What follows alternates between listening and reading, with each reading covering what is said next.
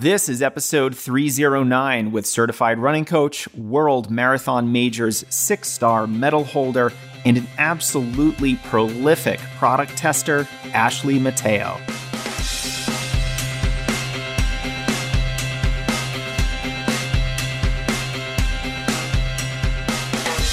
Welcome to the Strength Running Podcast. I'm your host, Coach Jason Fitzgerald, and the goal of this show, strengthrunning.com, and our YouTube channel is to help you better understand the process of improvement. Because when you recognize knowledge as a competitive advantage, you'll be a much better runner. If you're new here, welcome. I'm the head coach of Strength Running, formerly a 2:39 marathoner, and a monthly columnist for Trail Runner magazine. On this podcast, I share my insights on the sport and speak with the world's smartest subject matter experts to help you improve. I'm happy to connect anytime, so feel free to email me or send me a message on Instagram or YouTube. Now, I want to thank our partners who support the show. They're offering you some great discounts, which I hope you'll take advantage of. First is our newest sponsor, BetterHelp. I've been speaking a little bit more openly recently about some of my own mental health struggles, especially last year as I went through a divorce. Now, if you're struggling with any kind of mental health issue right now, it's definitely impacting your running, and I want you to be as healthy as possible, both physically and mentally. BetterHelp is the world's largest therapy service, and it's 100% online. You can message your therapist at any time, and you can schedule live sessions when it's convenient for you. I am still going to therapy every week myself, and I just find it to be an invaluable tool at helping me be more mindful, clear on my goals and boundaries, and more psychologically healthy as I navigate the ups and downs of life. Improve your mindset and make running more manageable with BetterHelp. Get 10% off your first month at betterhelp.com/JasonF. That's BetterHelp, HELP.com/JasonF for 10% off your first month. Next is the best-in-class greens superfood mix, AG1. I try to have one serving of AG1 daily because it's my one-stop shop for probiotics, vitamins and minerals, greens, prebiotics, and whole food-sourced micronutrients. There's also things like ashwagandha, which is an adaptogen that helps you handle stress in a more productive way. AG1 helps support gut health, the immune system, and it provides a nice shot of energy. It's recommended by professional athletes, and it has over 7,000 positive reviews.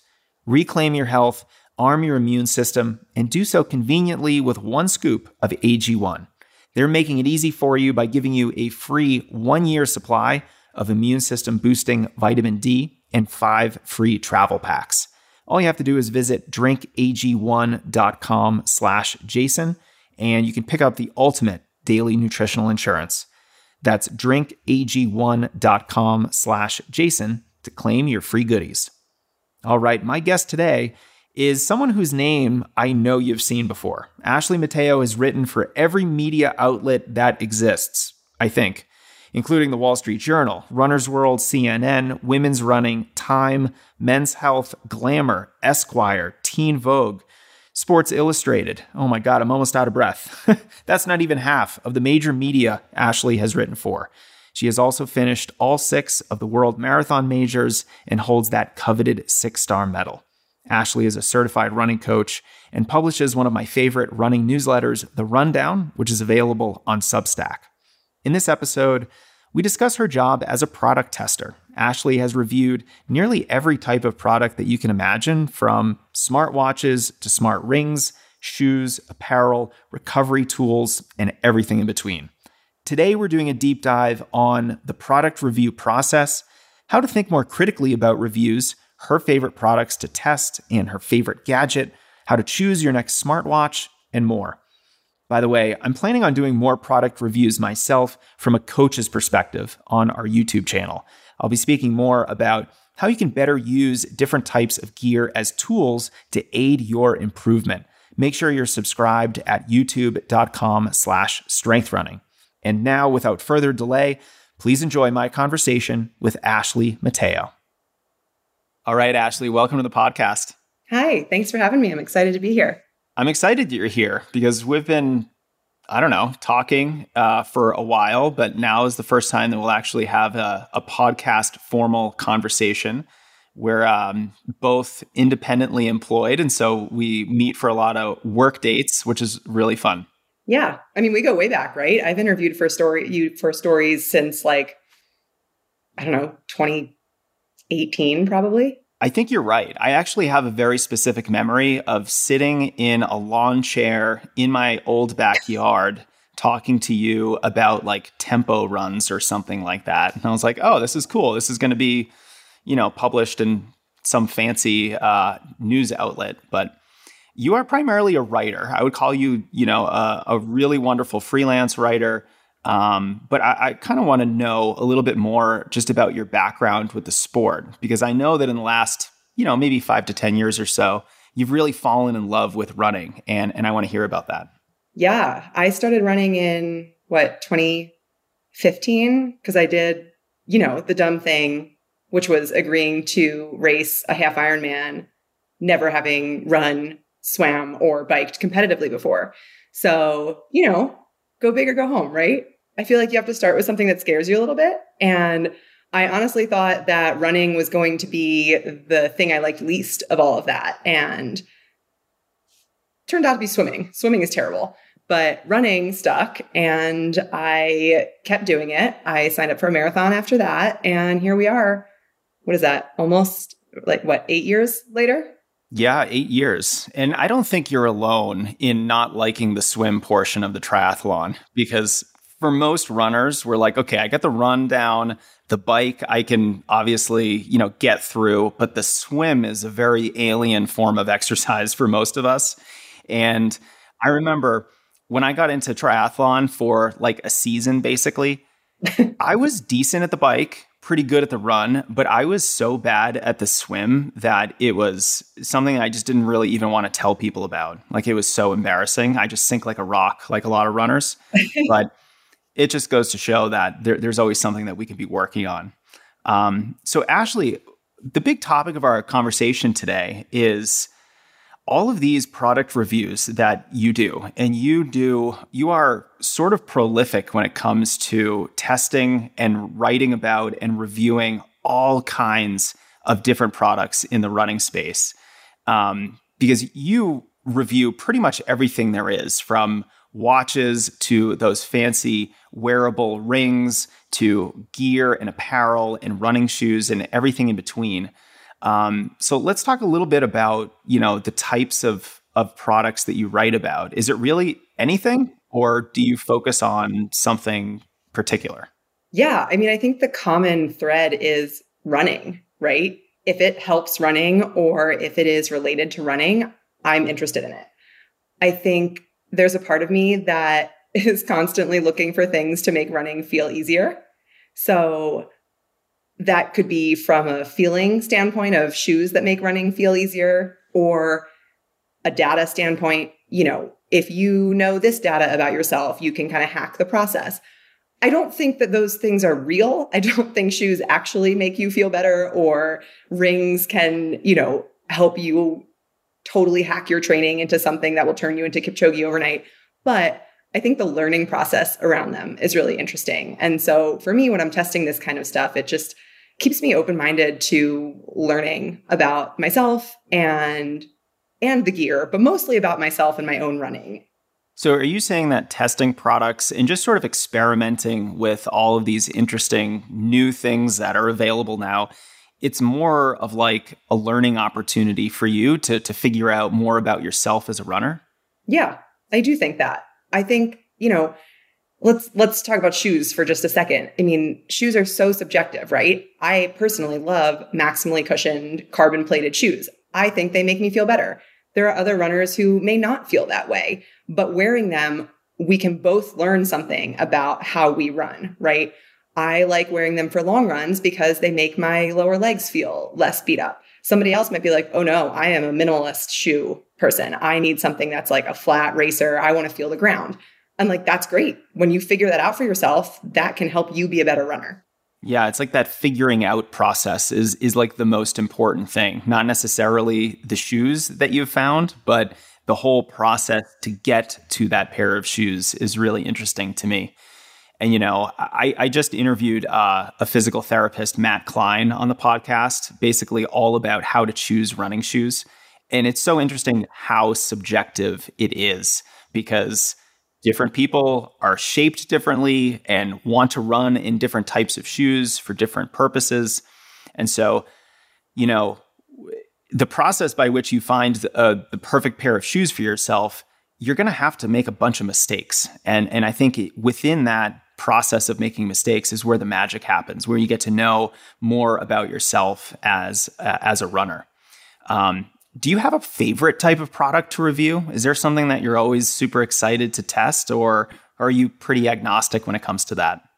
I think I am very interested in the tech.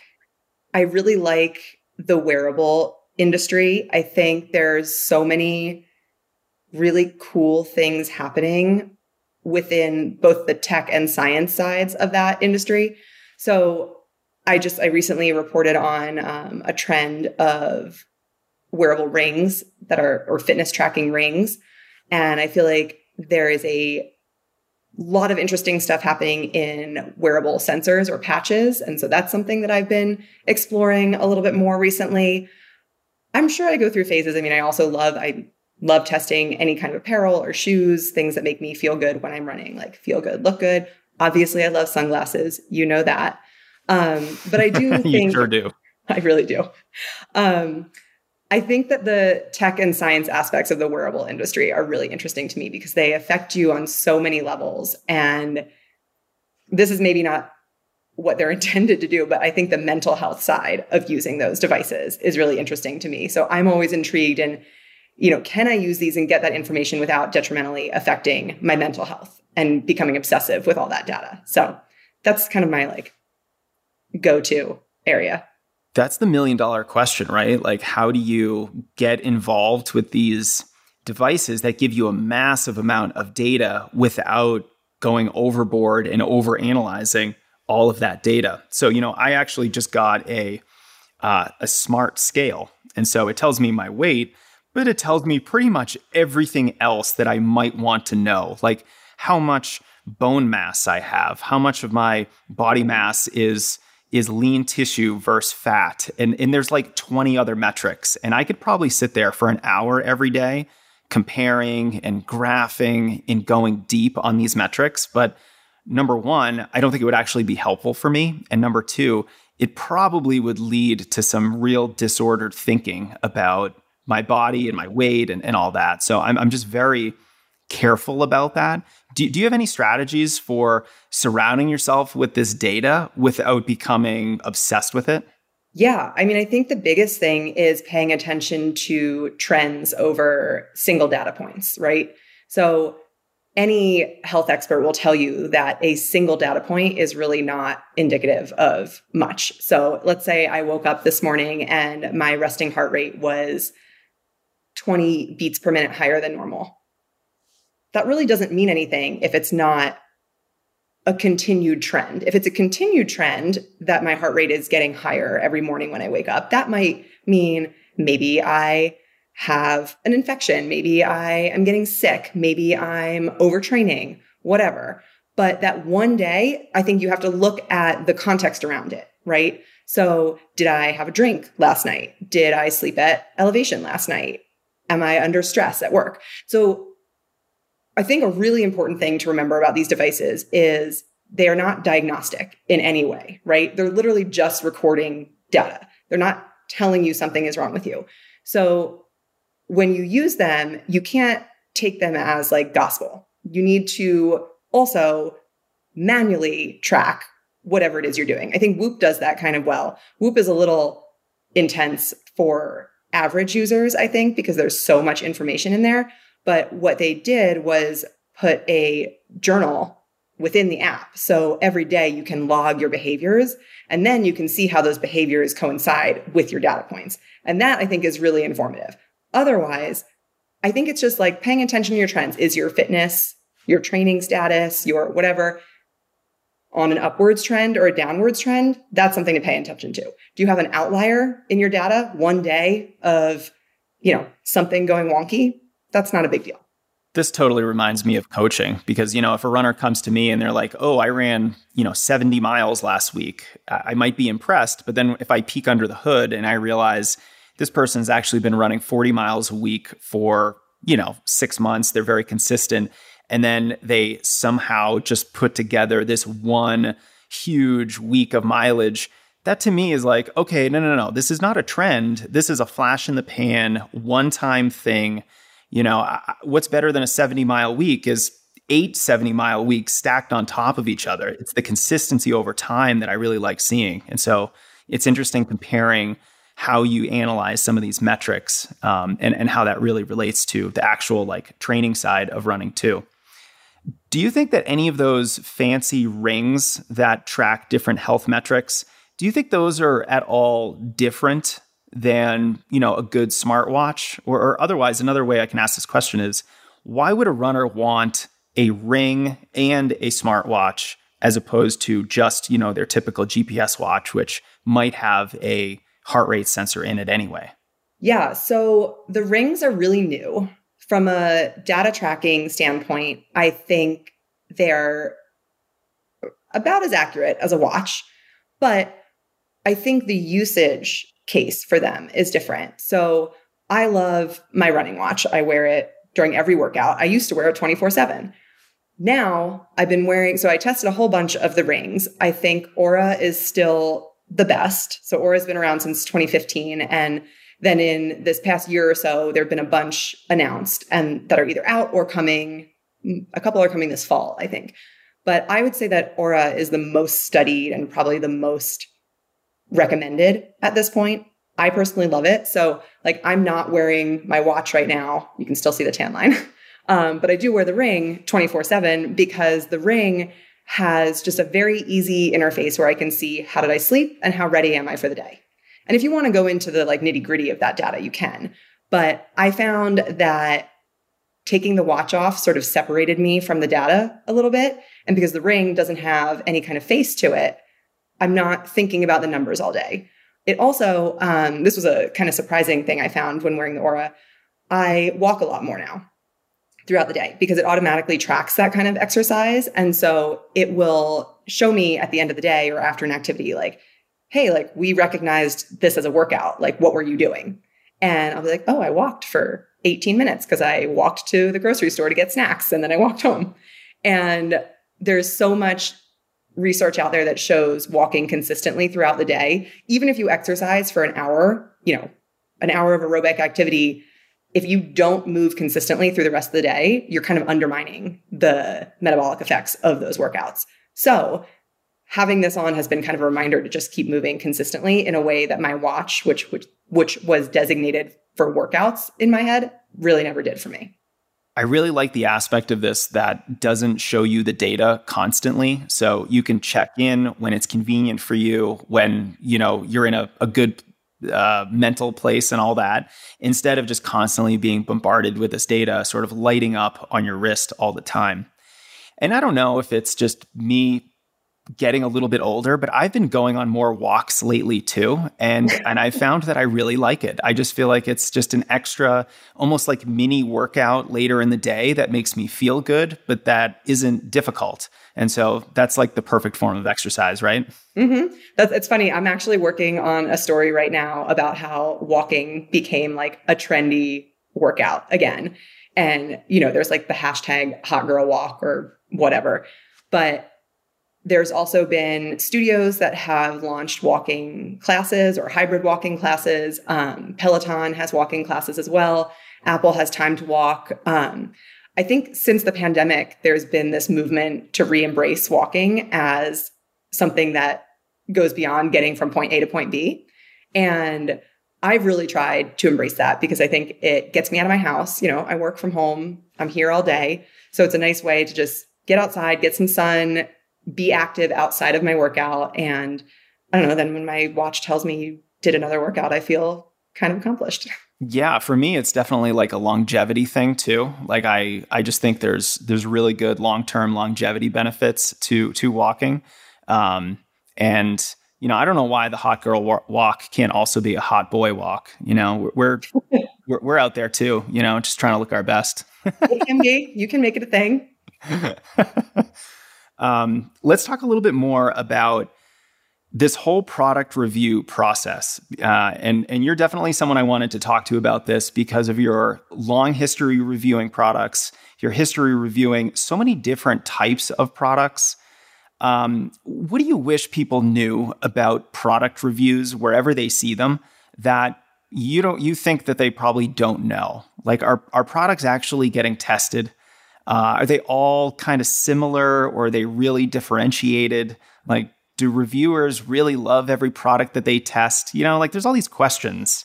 Let's peek under the hood a little bit. I mean, I hope people are really testing them. I'm really testing them.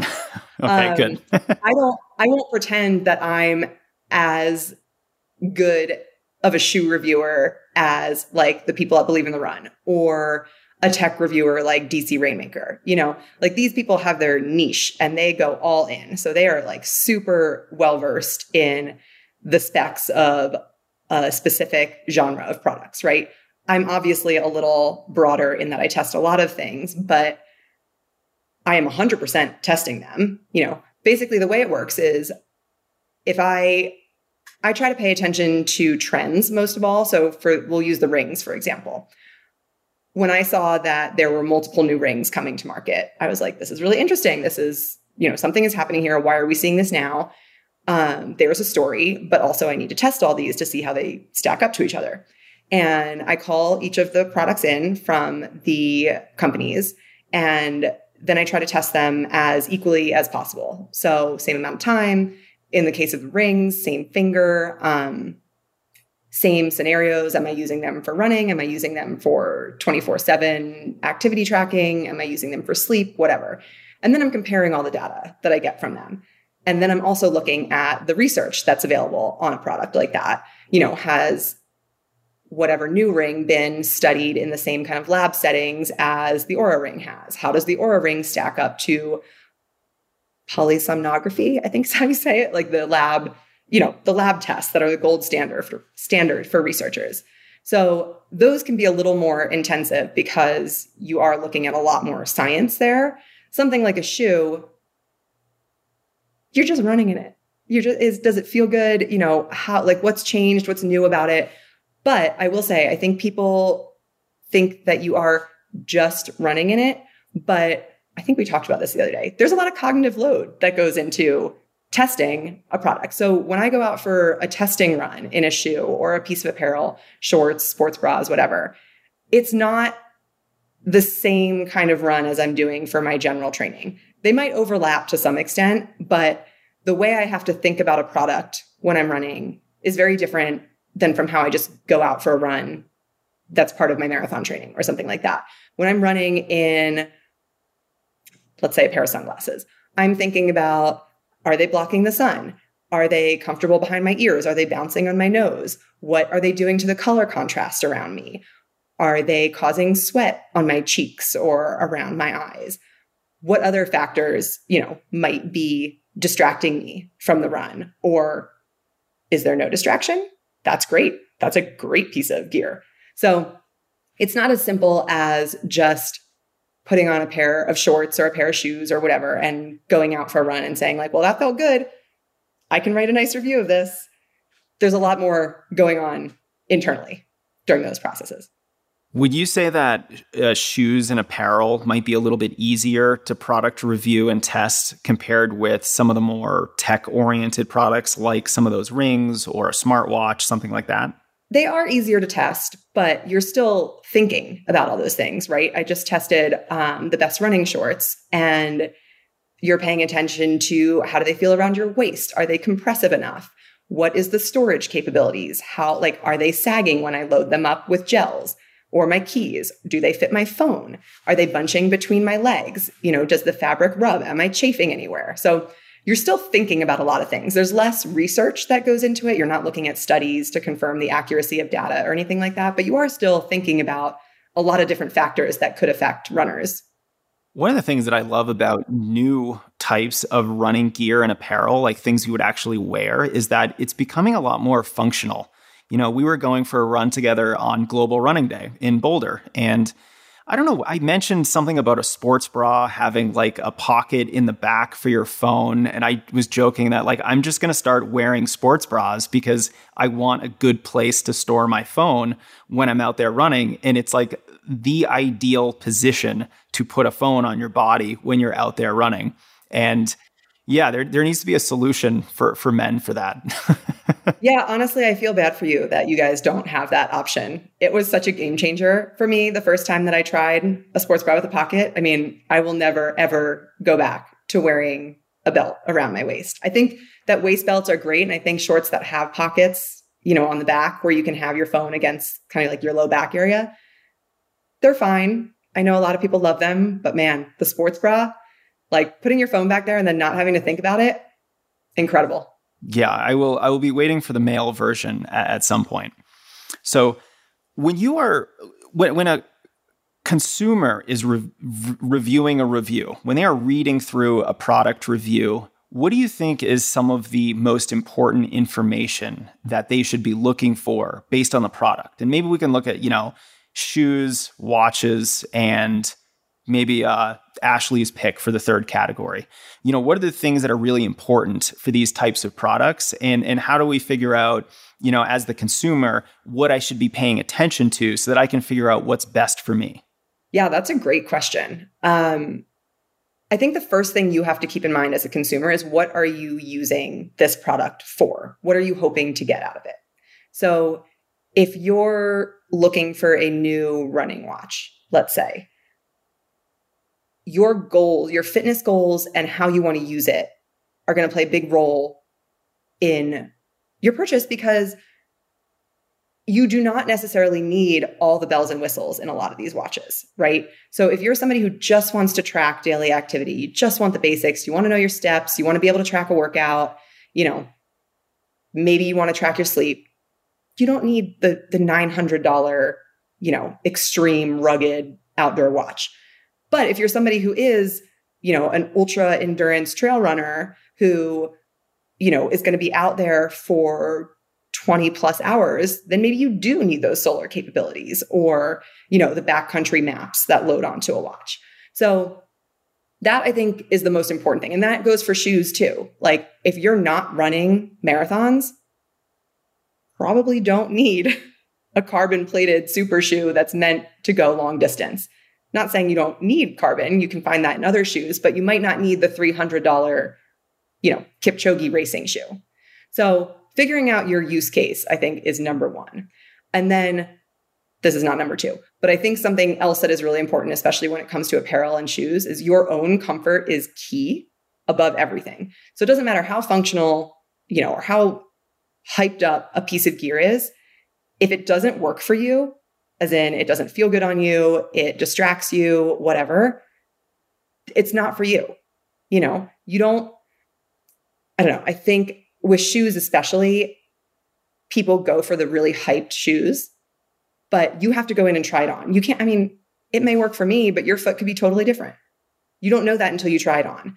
So as helpful as reviews can be, I think you still have to do the work of showing up somewhere, trying it on, even if it means ordering it online and making sure you know the return policy. But you have to put it on your own feet or your own body before fully committing to a product. Yeah, I think one of the things I've learned about most types of running gear is that comfort is probably the number one most important aspect about it, especially when it comes to running shoes. They're like, what shoes should I get? And this has a certain drop and all this stuff. And, our recent episode with Matt Klein, he was really adamant about how the shoe feels on your foot is one of the most important data points that you can be collecting about a pair of shoes. So if you go to a running shoe store or anywhere else to buy your shoes, not only do you have to try it on, but you should probably, jog on the treadmill or maybe do a lap around the block if the shoe store is any good and they let you run outside a little bit. And that's really going to inform how you are going to be like in relationship with that shoe and if it's going to work with you or not. Ashley, when you think about other types of products, let's say something like shorts or a shirt, what is the functional aspect of the review? Is it really just fit? Because obviously that is different person to person.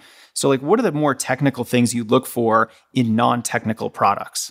Well, even non-technical products do have tech in them these days, right? So a performance running shirt is very different from a cotton t-shirt.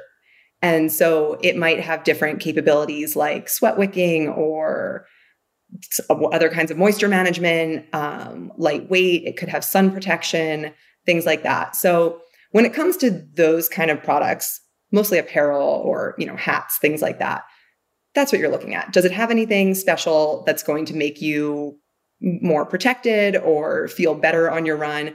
But at the end of the day, it's like, is it not going to distract you from your run? That's the number one thing that I'm thinking of when I'm testing apparel. Are you going to chafe? Is it going to rub? Is it going to flap around you? Is it going to stick to your skin? Is it going to dig into you? Those things, they may not be technical, but I think they play a big role in how you feel when you're moving in those products. And so that is going to be different to everybody. But one of the trends that I'm seeing within media is reviews moving towards individuals and away from just a general magazine review. And so I think consumers can find the people they identify with. So whether that's, Mike Coe with Kafuzi, his YouTube channel, or Wear Testers, or Believe in the Run, all the people that make up those teams or individuals are very different. And so you find the person that you identify with and you're like, oh, I'm this fast of a runner and this body type. And so is this person. So maybe what works for them might work for me. I'm not saying it's like a, apples to apples, but it can help you sift through some of the noise because there is so much content out there these days. Finding the people you identify with and are similar types of runners to you might help you narrow down how you consume those reviews. Yeah, that's really interesting. I have rarely done product reviews. I've kind of left that to, some of the experts, people who have a lot more experience doing this, like you and some of the folks that you listed. But on the occasions that I have reviewed products, I've done it from like the coach's perspective. Like, why would you want to use this product from a training perspective? How would your coach might recommend that you productively use this to aid your training? And I think it's that like little bit of nuance that makes the review a lot more impactful for the consumer because they're learning about it from an important perspective, whether it's, the way I do it, rarely from a coach's perspective, or it's, here's my running perspective on it. And I'm this type of runner, or, I'm a marathoner, I'm a woman, whatever it is. I think that unique perspective is going to lead the right person to the right type of gear. Now, how do you judge whether a product is, say, effective or not very effective when, maybe the result or the benefit is just a little subjective? And I'm thinking a lot about recovery tools, things like, a foam roller or a pair of compression boots or, any kind of supplement that we might take. Now, I actually really love all this stuff. I think if you have the means, I love all the toys. I've got some fancy foam rollers and compression boots. I love this stuff. But with that said, if you're reviewing something like that, at the end of the day, how are you able to say, yes, this works, or no, this doesn't work? Or is there sort of a continuum that you exist on?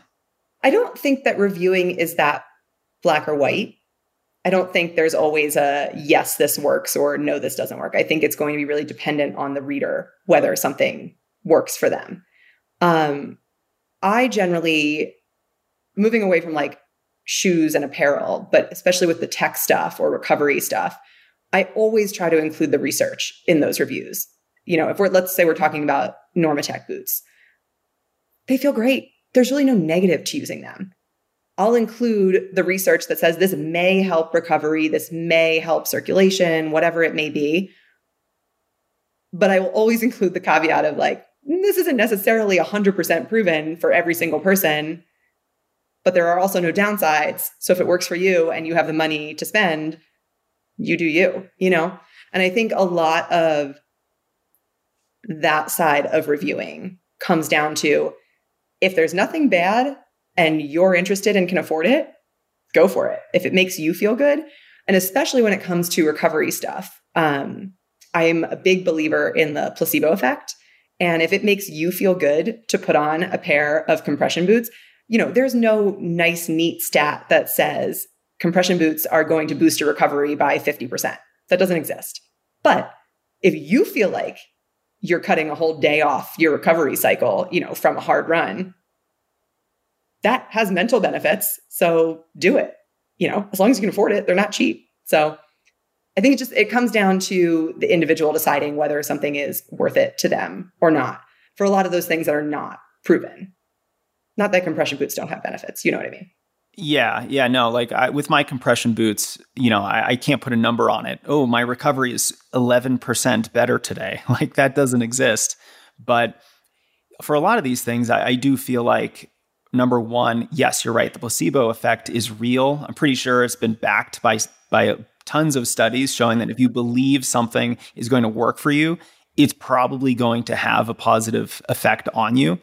But I do feel like most of these things, or at least compression boots, with how we're talking about it now, I wake up feeling a little bit less heavy the next day, a little bit less, that lethargic feeling when you're like, oh, wow, I did a workout yesterday, or that was a long, hard run. I just feel like I could bounce back a little bit more from that. And whether that's all in my head or, I maybe just got better sleep all those nights that I've used the compression boots, it's really hard to tell. But I also enjoy using it. And my whole perspective on things like that is if the mechanism that is at work has some science behind it, or you can just use some common sense, then I think there's some benefit there. So for example, compression boots do impact your blood flow. So presumably that's going to impact your recovery in a good way because blood flow does help recovery. Now, could you spin on the bike, for 30 minutes super easy and get some blood flow in a very similar way? Probably. And the effect might be very, very similar. Or like going for that 15, 20-minute walk like we were talking about earlier. That might actually have a very similar effect of, opening up your range of motion a little bit, getting that fresh blood flow in. But at the end of the day, if you're sitting around your house at 8 o'clock, 9 o'clock at night and you're watching TV, is it easier to put on the recovery boots, or is it easier to leave your house and, maybe you have your kids sleeping or something, maybe you can't leave? Is it easier just to put on the boots? So I look at it in that way too. Like, is this a more convenient solution to something that might be free or low cost, but is way more inconvenient?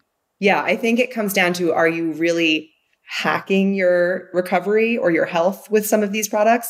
Probably not. But is it more convenient than other things you might do? It might be. And if that's the case for you, then absolutely invest in that. I was going to say too, I think super shoes is another example of what we're talking about. Studies show that the benefits are totally varied depending on your pace. You might get a 4% or even higher boost if you're a faster runner, but if you run at a slower pace, you could be getting less than a 1% boost in an actual race. However, 100% of people who have raced in super shoes say that they believe that they helped their performance. And that belief, I think, is really important. If you believe that the shoes are helping you and make you feel better throughout, let's say, a marathon, because that's what I mostly do, of course you should get those. And if you also believe that they don't beat up your body as much as a regular pair of shoes, and you feel better running your long runs, training in them, and like you can get back to your regular or your, let's say you do your long run on Saturday and you feel better on Monday because you wore super shoes on Saturday, yes, wear the super shoes. It's all about feeling good and also having fun with it. If this stuff is fun to you, go for it.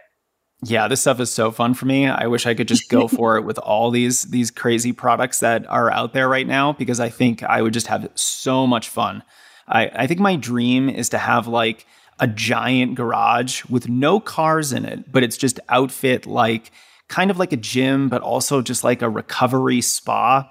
And I would just have friends over to use recovery tools and record podcasts. It would just be like my dream job.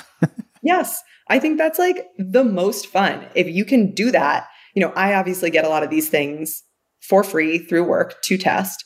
And I would not recommend that everybody buy every single product out there just for fun because they are not all cheap. But if there are things that you like and that make you feel good and you can afford them, then it's not hurting anyone, including yourself, for you to invest in those. And, there are products that, I'm trying to think of a good example. Like I tried one of those hydration sensors, the stick-on, you put it here and it tracks your sweat rate. And I think the science is not quite there yet. They're still working on the accuracy of those things, but it was an interesting learning experience. And it did help me change the way I thought about taking in electrolytes throughout the day. Was it perfect? Was it equivalent to a lab test, a lab sweat test? Absolutely not. But I learned, and, it wasn't that much money. So would I recommend it to certain people? Yes, not everybody, because it still is it's not cheap. It's a couple $100. But I think if somebody was really looking to get some more information on that part of fueling, yeah. I also look at it too as like, we all need running shoes as runners, obviously, to participate in the sport.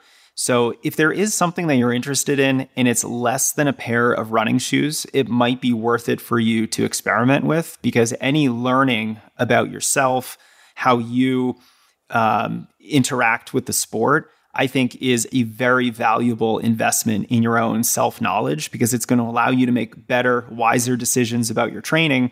And as we know, that ultimately leads to you becoming a better runner. So I put on my coach's hat. I'm like, yes, learn about yourself, learn all about how, you sweat in hot conditions, how your feet feel in these shoes, how you feel after compression boots, because after a lot of that experimentation, you're ultimately going to know yourself better and likely be a much better runner. Ashley, what is a product that you haven't reviewed yet that you would really like to? Are there any like dream products out there that, you've been eyeing for a little while? Oh, that's a good question too. I don't know. I feel like all the stuff I've been interested in recently, I have been working on stories about. So I've been lucky enough to get those in. I did see a story the other day about body scanners that I'm intrigued to learn more about. Wait a minute. It's almost home body scanner, like a DEXA scan? No, it wouldn't be something you buy for yourself. It's more like a procedure. You would go to some kind of facility. Again, haven't researched this yet, but they're full body scans that can look at different health elements, like an MRI, but not an MRI. So again, haven't dug into this at all. Haven't even read the whole article yet because it's behind some kind of paywall I got to figure out. But I don't know. That intrigues me because it goes into that whole like body hacking, self-optimization, which I am fascinated by, although I'm not what's the word? Like, I'm not Dave Asprey, I'm not trying to extend my life at this point, but I'm interested in the science behind it and the accuracy of it and whether it will become a bigger thing that people start doing regularly. Because to your point about DEXA scans, these things are becoming more common. Things like Inside Tracker or the levels glucose sensor. Those kind of things are bringing previously less accessible science to your home. So now you can do a blood test from your own home and get all this information that you would have had to rely on your doctor for. Now you can do it whenever you want. And so I'm intrigued by other types of technology trying to do that and make those things more accessible. Anytime anything pops up, I'm like, hello, here's my email. Let's walk. Yeah, that's really cool because it's almost like taking the learning aspect about yourself to a whole new level where you are scanning your entire body and you have the potential to learn a lot of different things. One of the reasons why I love Inside Tracker is because, it tests for so many different things and you're actually getting some real objective data about your body. Mm-hmm. I think for me, I would probably love to have a home sauna. I would love to review and test a home sauna if I had the space for it. I think you need a big backyard for one of those things. Yeah, those like barrel ones, the like circle type, and you just like go sit in it and then you can do your ice plunge, right next door to it. And it's very on brand for Colorado, right, Ashley? I mean, it's like sort of like this, mountain retreat vibe to those barrel saunas. I just think it would be very on brand. Oh, I've definitely done that in somebody's backyard twice before. I would also be really interested in a continuous glucose monitor. Those I have. I've tried. I've tried the Levels glucose monitor. I didn't really know what to do with the information. So I think and this was like probably a year and a half, maybe even 2 years ago at this point. And I haven't tried any other CGMs since then. I think that it's very cool, but what they needed to do, in my opinion, was something closer to what Inside Tracker does, which when you get your Inside Tracker results in the app, you get really actionable advice on what to do with that. So when I did Inside Tracker, it was like, hey, your B12 is low. You should eat XYZ and, that will help improve those levels. And I was like, great, I can do that. And so I started doing that. Whereas with Levels, it was giving me a lot of information, but I didn't know what to do with that information. And so I did not continue using it because I was like, I'm not getting what I need out of this. That said, it did prompt me to start working with a nutritionist, which is probably what I really needed all along. So again, that learning journey comes into play where it's like, okay, I learned some things. I don't know what to do with that information. So let me find somebody who can help me figure out what to do with that information. That's fascinating to me because you essentially tested a product, revealed to yourself that you didn't actually need it or it wasn't helpful for you. You weren't sure how to use it. But nevertheless, it put you on this path where you're now making better decisions for yourself, healthier decisions for yourself. And it's all because you just got a little bit of this extra data and then got curious about it. So you reached out to a nutritionist. I think that way of thinking about products is really helpful because it's not necessarily, is this thing going to be, the magic cure-all for all of my ills? Instead, is this product going to set me on the right path to achieving my goals? Maybe I don't use this, but it opens up this door over here and I can go down there, meet this nutritionist. And next thing you know, you're reaching all your goals. It wasn't from the CGM, but it was sort of because of the CGM. Yeah. I think a lot of these tools, I just wrote about this for women's running. A lot of these different health tracking tools can really just help you with awareness, right? They're more accessible than ever, which allows people to do them more often or for the first time, maybe. And when you're able to do that, you're taking a step towards being in charge of your own health journey, right? Or your own fitness journey, whatever it is. It's all tied together, health, fitness, performance. And I think that being able to do that on your own terms and not necessarily waiting for a doctor to order a blood panel or for a coach to tell you, hey, like something might be off here, you're able to take charge of that journey. And that I think can help in the long term, like we're all aimed at longevity here, right? We want to live as long as possible and we want to feel good during that time. And so if you're taking charge of your health from as early as possible, that just gives you better odds in the long run. Yeah, I like that. I like this idea of a lot of these tools and products do help you take more control over your health journey, your training, your running. And then I would say maybe the flip side to that is maybe consider having some type of person on the other end help you go through the data. Maybe just once. Maybe you hire a nutritionist for like a 1-hour session to review your Inside Tracker results, or you take those results to your doctor, or you hire a coach for, again, maybe just a 45-minute coaching call just to be like, hey, I'm having these issues. I've tried ABC. What do you think? And then you can just have this open conversation to interpret the data and all those other things that you have from these devices and tools, et cetera. Yeah, I think it's really important to remember that these tools are not diagnostic and they lack nuance, right? They're just objectively recording your data. And so if you don't know how to interpret that data, if you don't know what all those numbers mean or what those levels mean, are they optimal or not, you absolutely have to start with an expert. So if you do an inside tracker test, definitely bring that to your doctor before you make any changes on your own. If you're doing, I'm trying to think like a good fitness one. If you're using Whoop and you're never recovering, talk to a coach about what could be going on there, or talk to a doctor. I did that when I first started using, actually not when I first started using, but when I moved to Colorado and my Garmin all of a sudden was like, your resting heart rate is so high. Like, what's wrong with you? I went to a doctor and I was like, my watch says I'm dying. And she was like, no, you're just not adjusted to altitude yet. And I was like, are you sure? Because I think I'm dying. I was like, no, you're fine. But, I think you don't want to be so obsessive over any information that these devices are giving you, but starting off with the appropriate expert to help you interpret that data is so important to using it correctly and in a healthy way. And I think a lot of these devices are hoping to incorporate that in there. Like I know some of the health tracking ones allow you to export the data so you can easily share it with your doctor, because then they get all your stats recorded, 24/7 for whatever length of time. And they can look at it and be like, okay, everything's great. Or, hey, there's some weird trends happening here. You should come in and we can talk about this.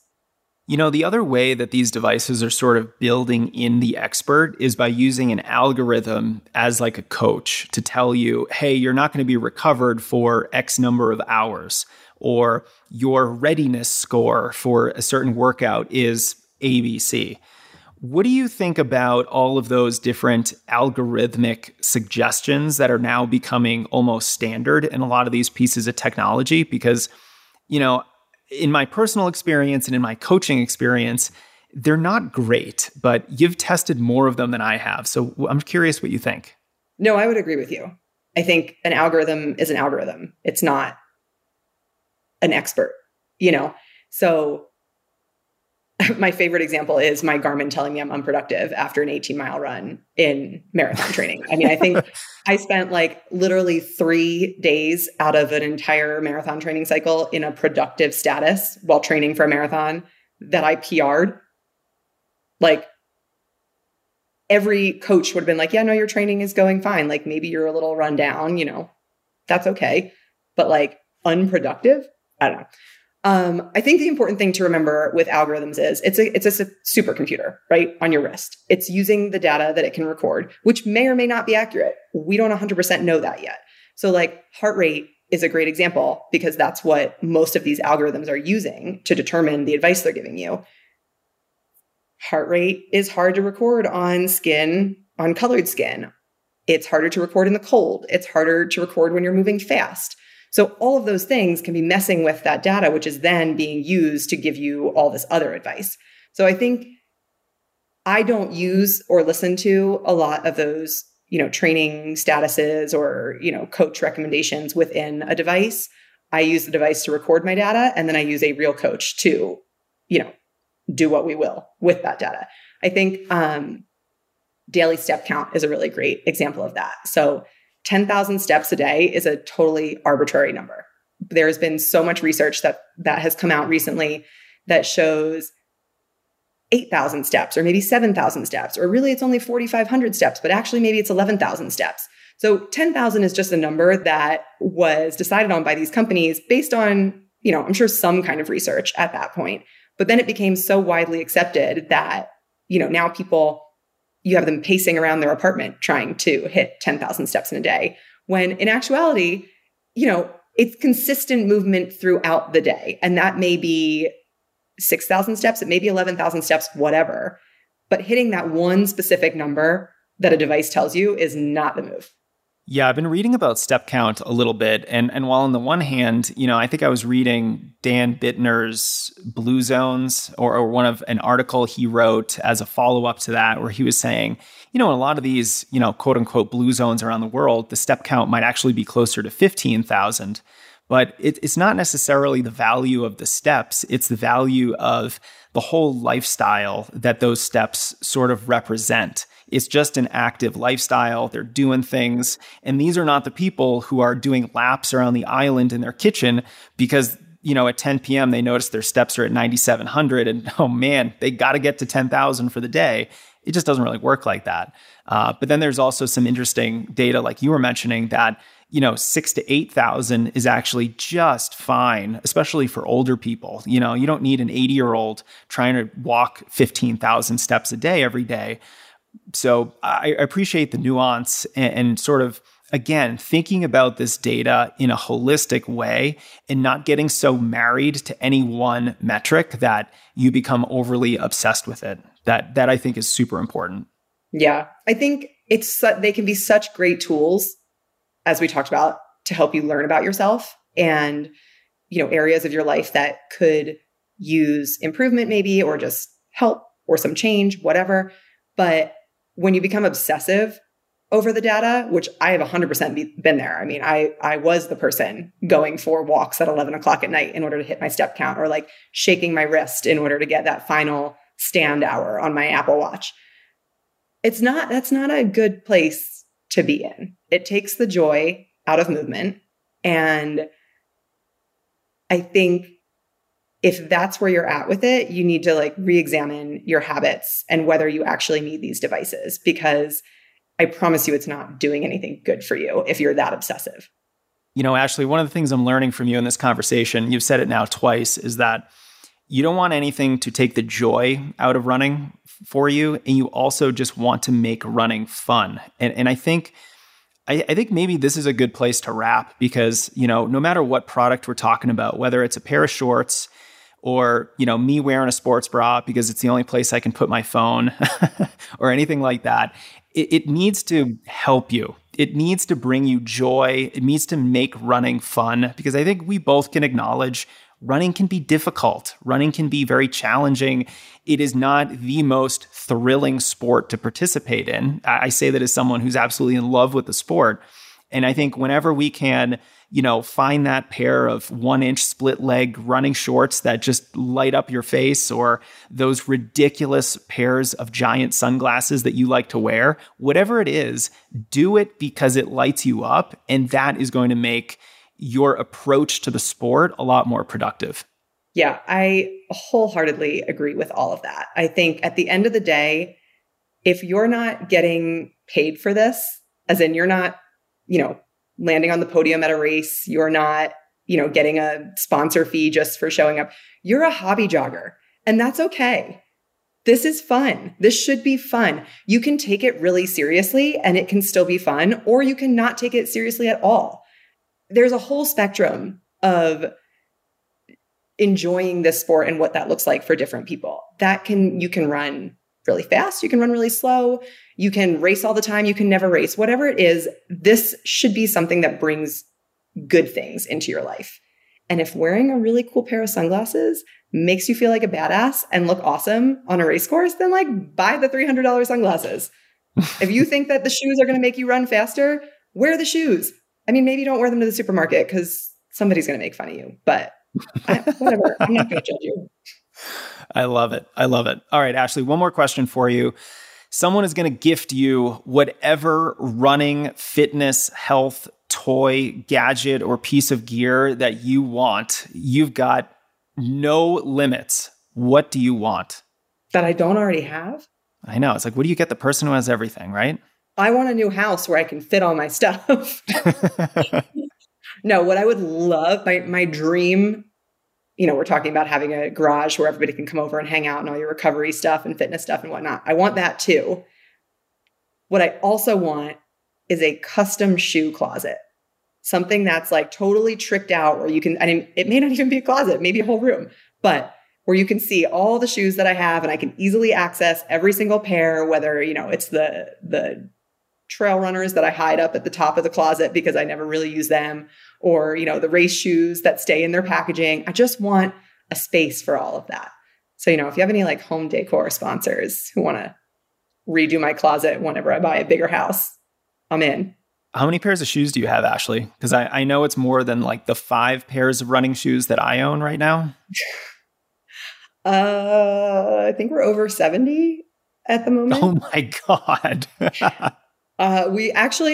It could be a lot higher than that because I'm currently testing trail shoes and you can't see the 15 pairs of shoes underneath this thing behind me. So there's a lot. I do try, when there are ones that don't work for me, or, I have multiple pairs and just don't need all of them, I will pass them along to friends. So, I try to have as many leave my house that come in, but every time I give them away, I come home to like 3 new shoe boxes and I'm just like, God, I need a bigger house.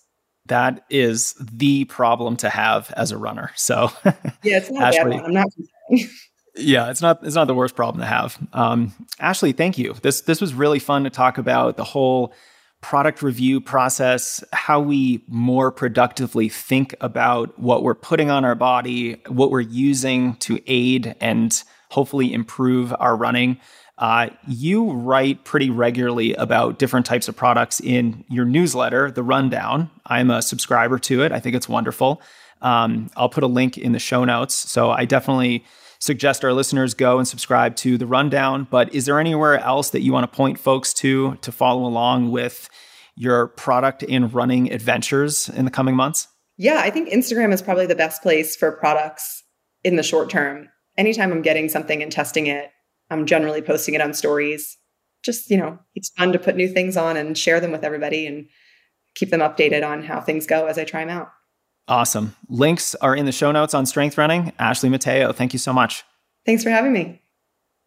And that concludes my conversation with Ashley Mateo.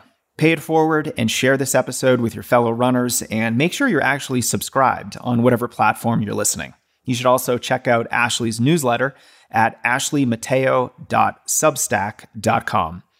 All right, keep the podcast going by supporting our partners. They're offering you some great deals, like BetterHelp. BetterHelp is the world's largest therapy service, and it's 100% online. I've been speaking much more openly about my own mental health struggles last year after my divorce. And while running was certainly an outlet, it could never replace actual therapy to help me process everything I was going through at the time. We all know that stress is stress, and the body can only tolerate so much of it. If you're struggling with any kind of mental health issue right now, it's certainly impacting your running, and I want you to be not only physically healthy, but psychologically healthy as well. With BetterHelp, you can tap into a network of over 30,000 licensed and experienced therapists who can help you with a wide range of issues. To get started, you just answer a few questions about your needs and your preferences in therapy, and that way BetterHelp can match you with the right therapist from the network. Then you can talk to your therapist however you feel comfortable, whether it's via text, chat, phone, or video call. You can message your therapist at any time and schedule live sessions when it's convenient for you.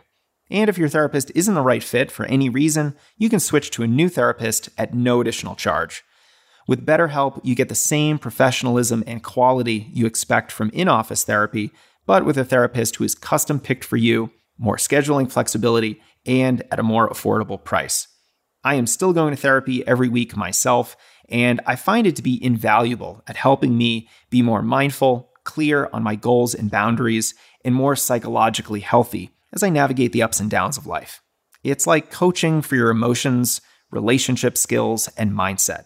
See for yourself if therapy is right for you with your own therapist, and you might just make your running a lot more manageable. Get 10% off your first month at betterhelp.com/JasonF. That's betterhelp, HELP.com/JasonF for 10% off your first month. Next, you don't want to miss my favorite greens superfood mix, AG1. I am a man of convenience, and comprehensive daily nutrition is super simple with AG1. Now, I personally struggle with eating the perfectly healthy diet that I know I should. What can I say? Convenience foods just speak my love language. So I'm finding AG1 to be really helpful to fill in all the holes in my diet. One scoop is going to give me 75 vitamins, minerals, and whole food source ingredients, including a green superfood blend, probiotics, prebiotics, adaptogens, and more. AG1 helps me fill in any nutrition gaps in my diet, because there certainly are plenty of gaps, and it just gives me a nice boost of energy and focus throughout the day. Now, I've got 3 kids, and I know I've got to support my immune system because I'm no match for little kid germs. But what I really love about AG1 is that the formula changes. Over the last decade, they've made over 50 different improvements to the AG1 formula based on the latest research to make all those nutrients more absorbable and more rigorous with the third-party testing that they do. Go to drinkag1.com/Jason to see the great offer they've put together for our podcast listeners. You'll get a year's worth of free vitamin D and 5 free travel packs of AG1 with your first purchase. You can sign up for a single shipment, or you can get a monthly subscription if you want to make AG1 a part of your regular healthy lifestyle.